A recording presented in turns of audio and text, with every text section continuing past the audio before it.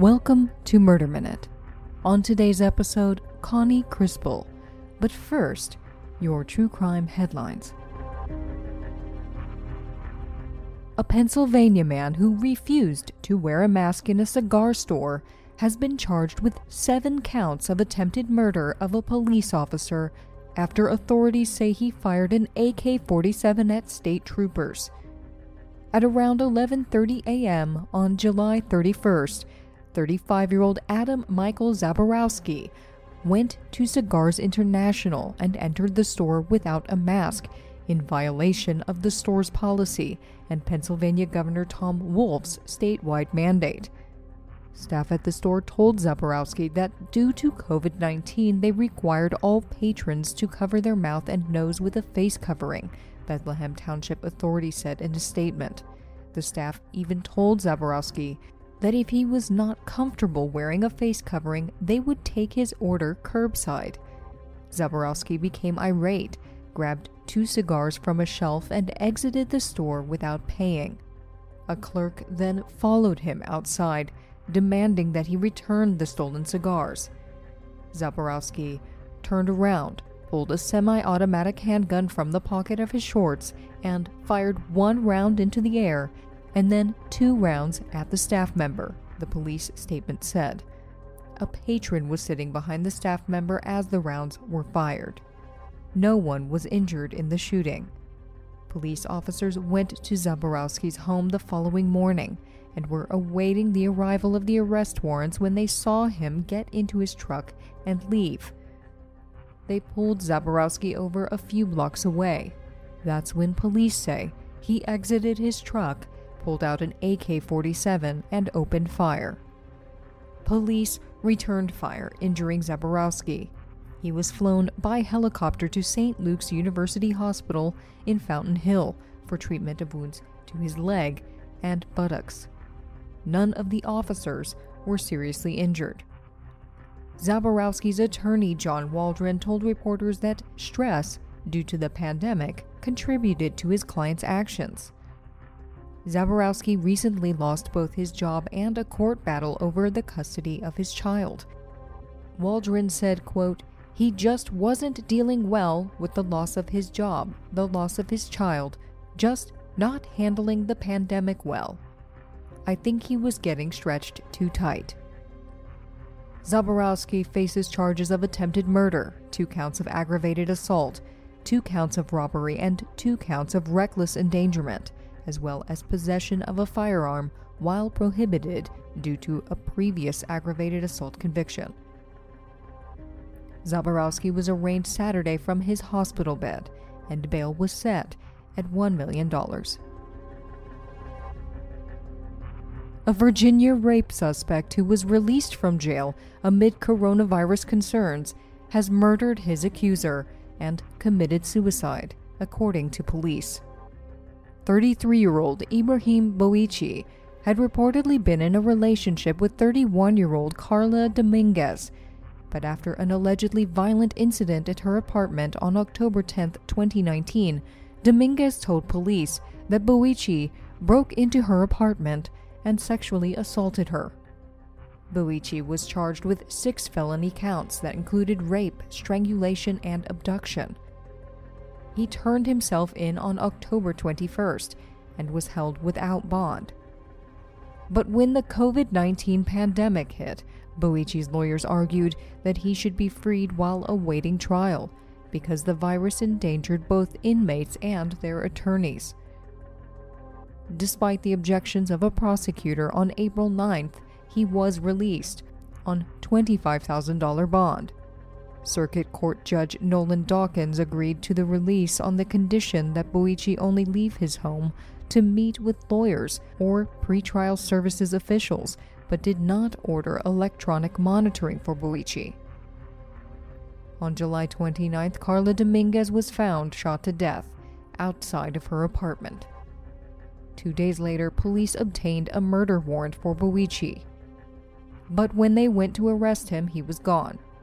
Authorities said that after several days of searching, federal marshals and Alexandria police spotted and pursued Boichi in Prince George's County on Wednesday.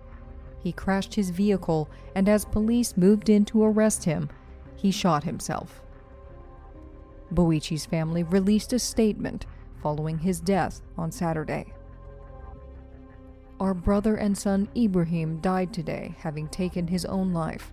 We are incredibly saddened by Carla's death and wish this tragedy had never happened.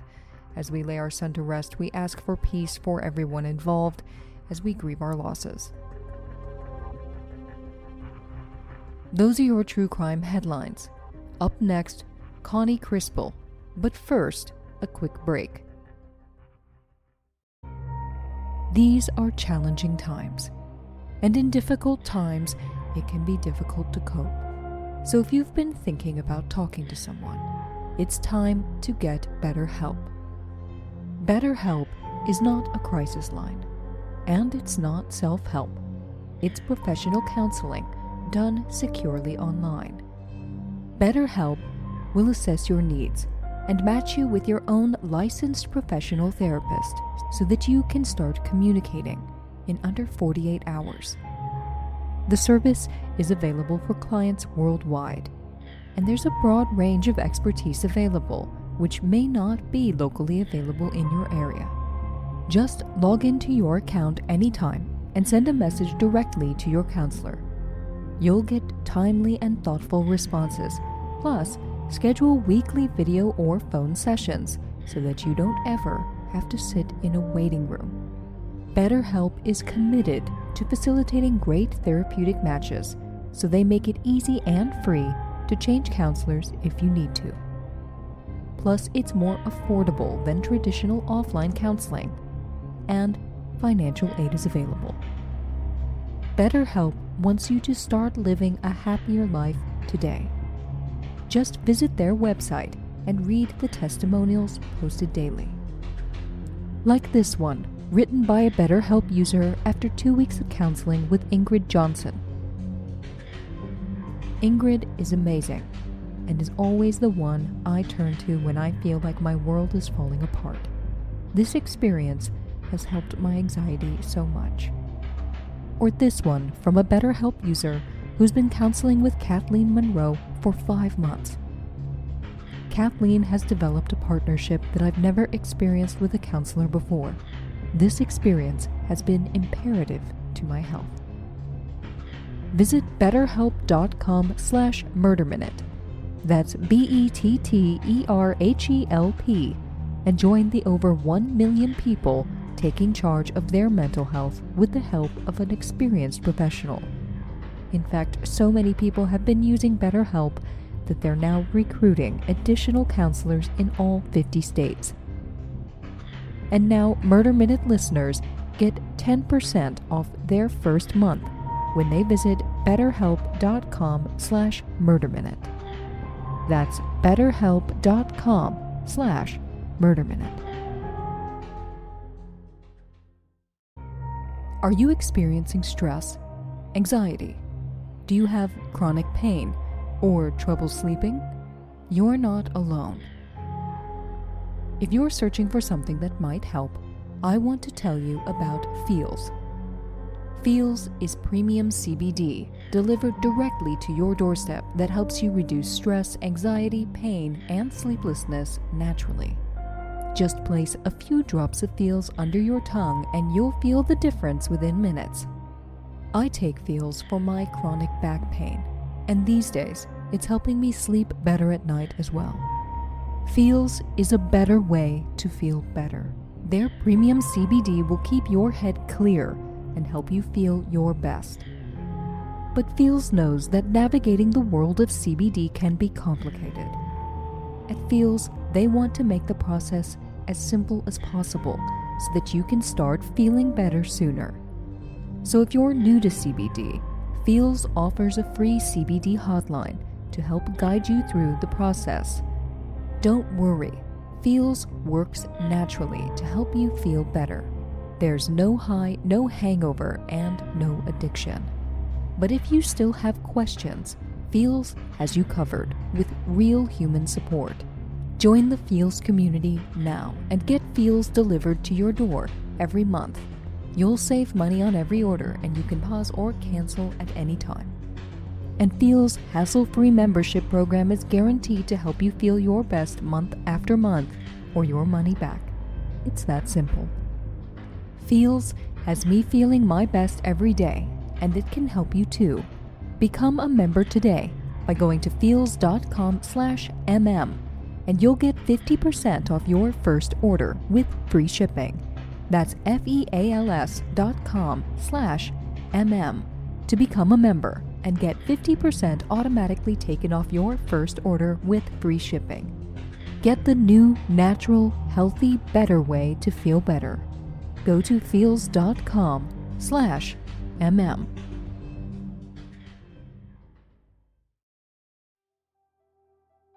Welcome back to Murder Minute. Constance Louise Crispell, born in 1952, was the red-haired, green-eyed fifth daughter of Dr. Kenneth R. Crispell, former director of the Department of Medicine at the New York Medical College, and later the Dean of the University of Virginia Medical School and Vice President of the university's Medical Center. Connie, as she was known, was raised with her 4 older sisters and younger brother in a well-to-do world of servants, tennis clubs, and high society. The Crispell home was designed by Thomas Jefferson and was located on the lawn of the university, where the historic pavilions, as the residences were known, were bestowed by the university upon only an elite few. In high school, Connie was a bright, outgoing, and well-liked student, described by friends as Miss Popularity, but always friendly and helpful, never a snob. The Crispells seemed to have it all, until in 1968, when Connie was 16, her younger brother Johnny died tragically in a car accident at the age of 12. It was a trauma from which Connie's friends said that she never fully recovered.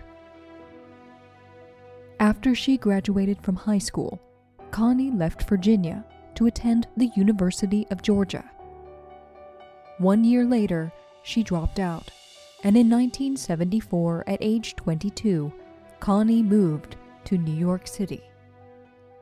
She rented a 2-bedroom apartment at 12 East 86th Street, just off Central Park, for $500 a month, equivalent to roughly $2,700 a month today, and shared the apartment with roommates.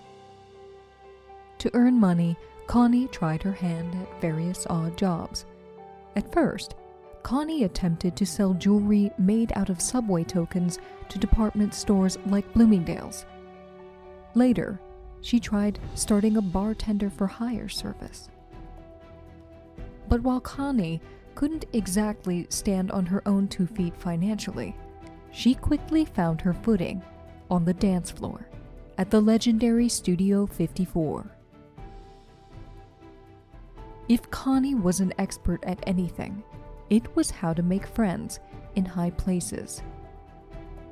She could walk into a restaurant or a bar full of strangers and come out knowing half the people in the place, recalled a man who dated her at the time. She seemed to have become an expert. She knew all the clubs before New York Magazine knew about them. According to New York Magazine, Connie and her roommate fell into a routine that began with taking a nap after work. They rose at about 10 p.m. and showered. They put on disco music to get themselves in the proper spirit, and Crispell often made a pitcher of vodka tonics. Then they hopped in a cab and headed for Studio 54, often returning home at 4 a.m. Connie was, as one friend described her, Miss Party Girl of New York City. But by the end of the 1970s, the party seemed to be ending. Her roommate gave up the club scene and moved out of the apartment.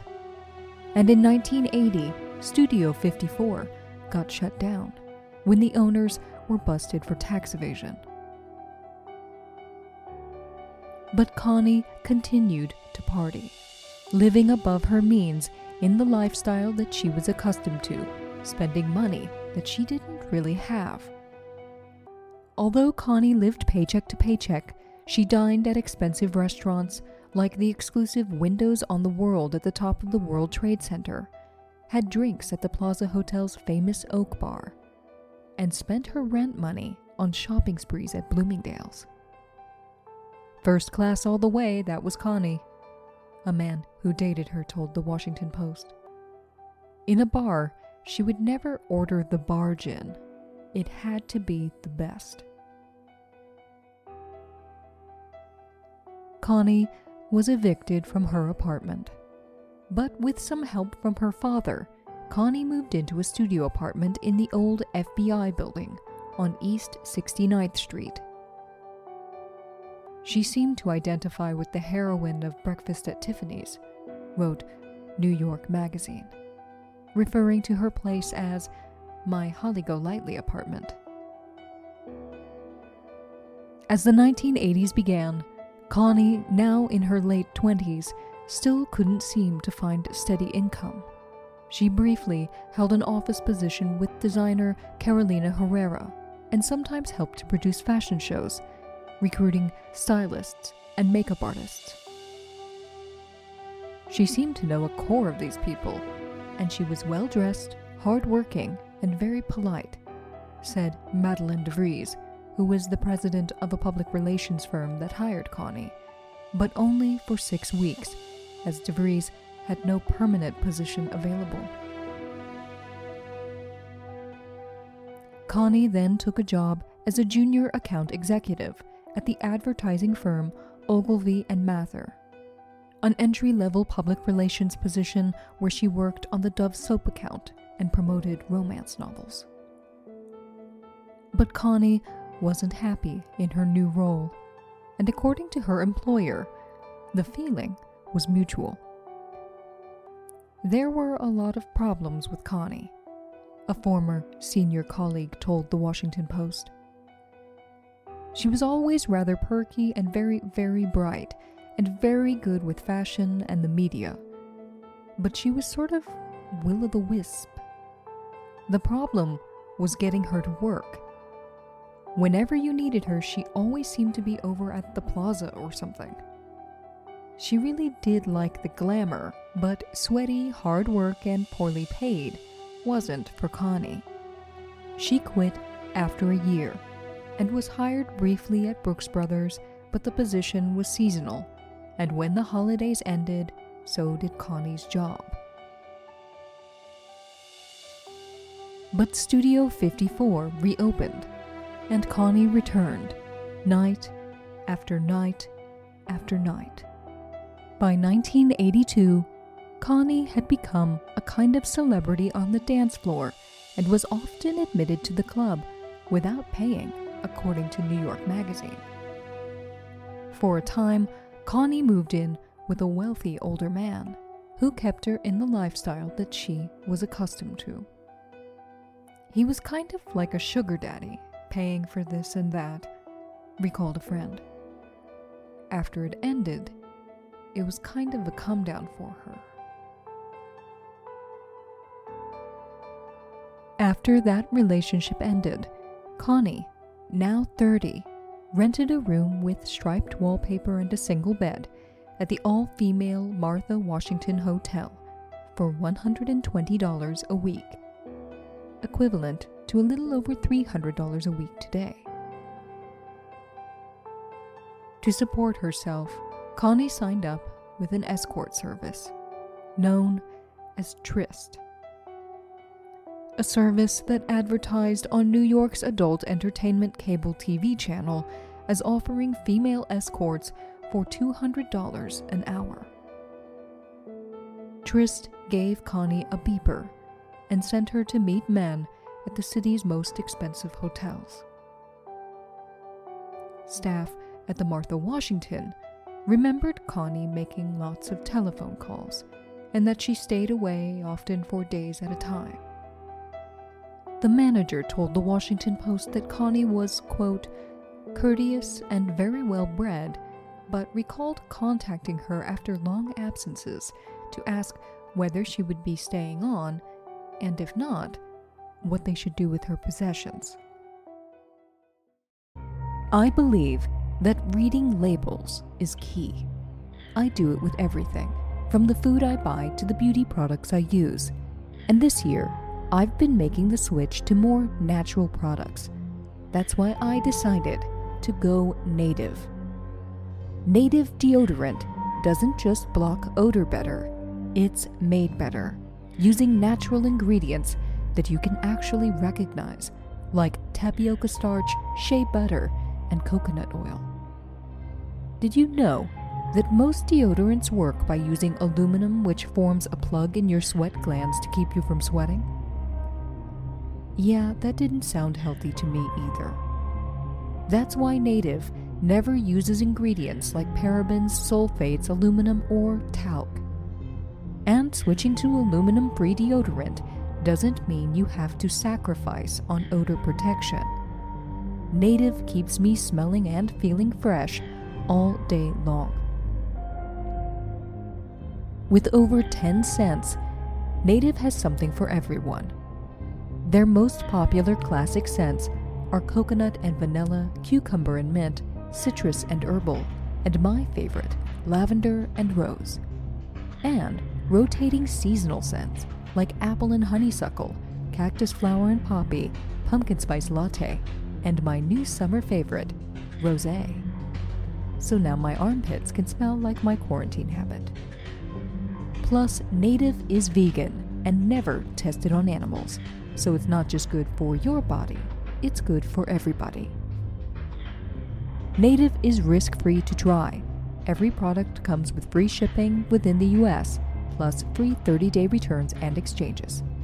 Do what I did and make the switch to Native today by going to nativedeo.com/murderminute or use promo code MurderMinute at checkout to get 20% off your first order. That's nativedeo.com/murderminute or use the promo code MurderMinute at checkout for 20% off your first order. Go Native. Do you have a lot on your mind? In times of stress or anxiety, it can be hard to remember to take time to focus on yourself. But your joy and pleasure are also so important, especially right now. Put your well-being first with Dipsea.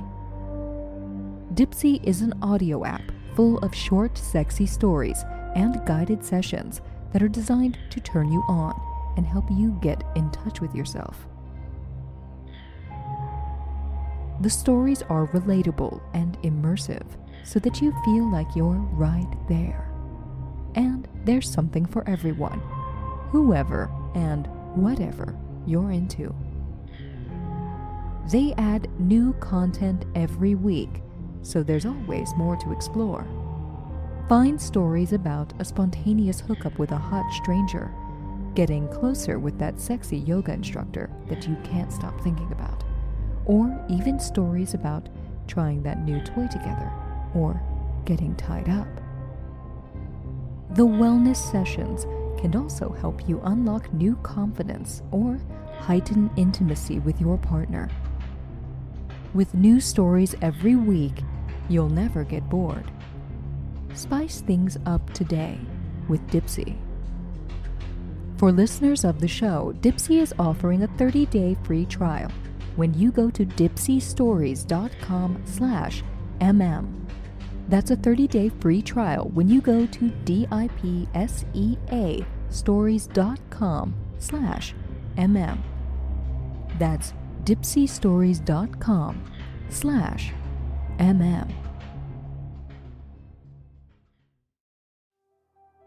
As Connie's friends from the club scene grew into more settled lives, Connie continued to go out to the discos night after night. It was at one disco on some night that she met a young man named Charles Ransom.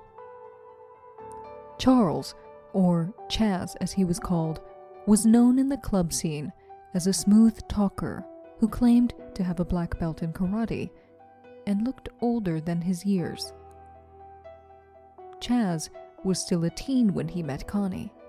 The drinking age in New York at that time was 19, and Chaz Ransom toured the clubs and discos looking for work as a bouncer. It's unclear if Chaz and Connie were ever in a serious relationship. But over the next year or so, Chaz Ransom would stay the night at Connie's apartment from time to time. He had no home of his own. By the spring of 1984, Connie had fallen ill. She confided in friends that she feared that she had contracted AIDS and was held for 10 days in Bellevue Hospital after she threatened to jump from a 9th-floor apartment window. When she was released, Connie was back at Studio 54, inviting fellow club-goers home with her for after-hours parties at her new sublet at 58 West 58th Street. The apartment was owned by clothing retailer Nathan Newman. Connie had met the Newmans' 34-year-old son Bruce at the Oak Bar a year earlier. When the Newmans were looking for someone to sublet their $1,100 a month apartment, Bruce and Connie came up with an agreement. Connie would pay $600 a month and would vacate the apartment whenever the Newmans came back into town. Bruce believed that Connie worked in public relations and had no idea that she was working as a call girl.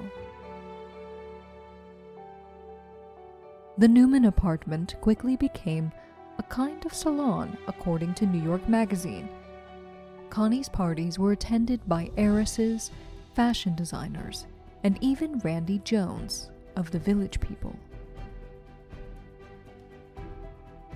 In May of 1984, Connie Crispell hosted a Kentucky Derby Day party for her friends at the apartment. Sometime after 1 a.m., after the guests had left, Chaz, who wasn't invited, showed up to the apartment. 20-year-old Charles Ransom would later tell police that he and Connie had sex that night, and that afterward, Connie told him that she thought she had AIDS. Ransom claimed that he blacked out when he strangled Connie Crispell, put a plastic bag over her head, stuffed her nude body in a steamer trunk, and put the trunk on the balcony of the apartment. Chaz then left the apartment and went to see a movie, a horror movie, Friday the 13th, the final chapter. He returned to Connie's sublet with 2 prostitutes who stayed in the apartment for several days. But when the Newmans returned and found 2 young women in their apartment, but no Connie, they called the police. When NYPD arrived, one of the 2 girls, 17-year-old Lisa Mayo, told police that she believed the apartment belonged to her male friend, Chaz. As the police searched the apartment, they opened the trunk and found the nude body of 32-year-old Connie Crispell. She had been strangled so violently that her larynx had been crushed. New York City police detectives arrested Charles Ransom a few nights later at the Kamikaze Club, a popular neon-bright disco on the Lower West Side. According to club owner Kirk Walsh, Charles Ransom had tried to talk his way past the doorman that night and avoid paying the $10 cover charge. He was found wearing Connie Crispell's beeper. Court filings revealed that the 20-year-old grew up in foster care, had served time in jail, and had a criminal record for arson, weapons possession, and assault. Connie's New York friends disputed Charles Ransom's version of events and speculated that the 2 may have argued over money, or that Ransom may have killed Connie because she decided to end their relationship. Friends and family back in Virginia couldn't believe that the girl they once knew had met such a tragic end. It's such an unbelievable thing. I just don't see how Connie could have been romantically involved with this person, high school friend Judith Keithley told the Washington Post. She was much too clean-cut and energetic. People just don't go downhill that much. To them, the news that Connie had been working as a high-priced call girl for at least a year and a half was unfathomable. It's like hearing she worked for the CIA or something, said one man.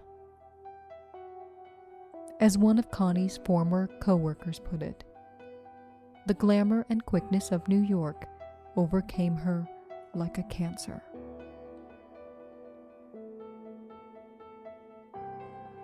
A month after the murder, Connie's friends held a memorial at Fifth Avenue's St. Thomas Church to mourn the loss of a friend that New York Magazine dubbed the girl who always wanted one more moment of fun. Connie Crispell was buried in Charlottesville, Virginia, and her funeral was attended by about 150 friends and family.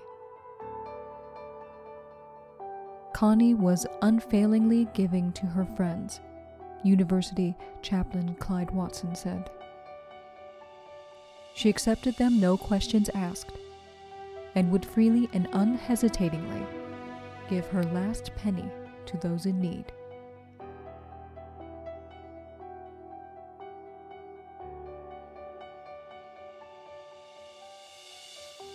In 1985, Charles Ransom was sentenced to a minimum of 25 years in prison for second-degree murder. He was released in 2017 and died 2 months later.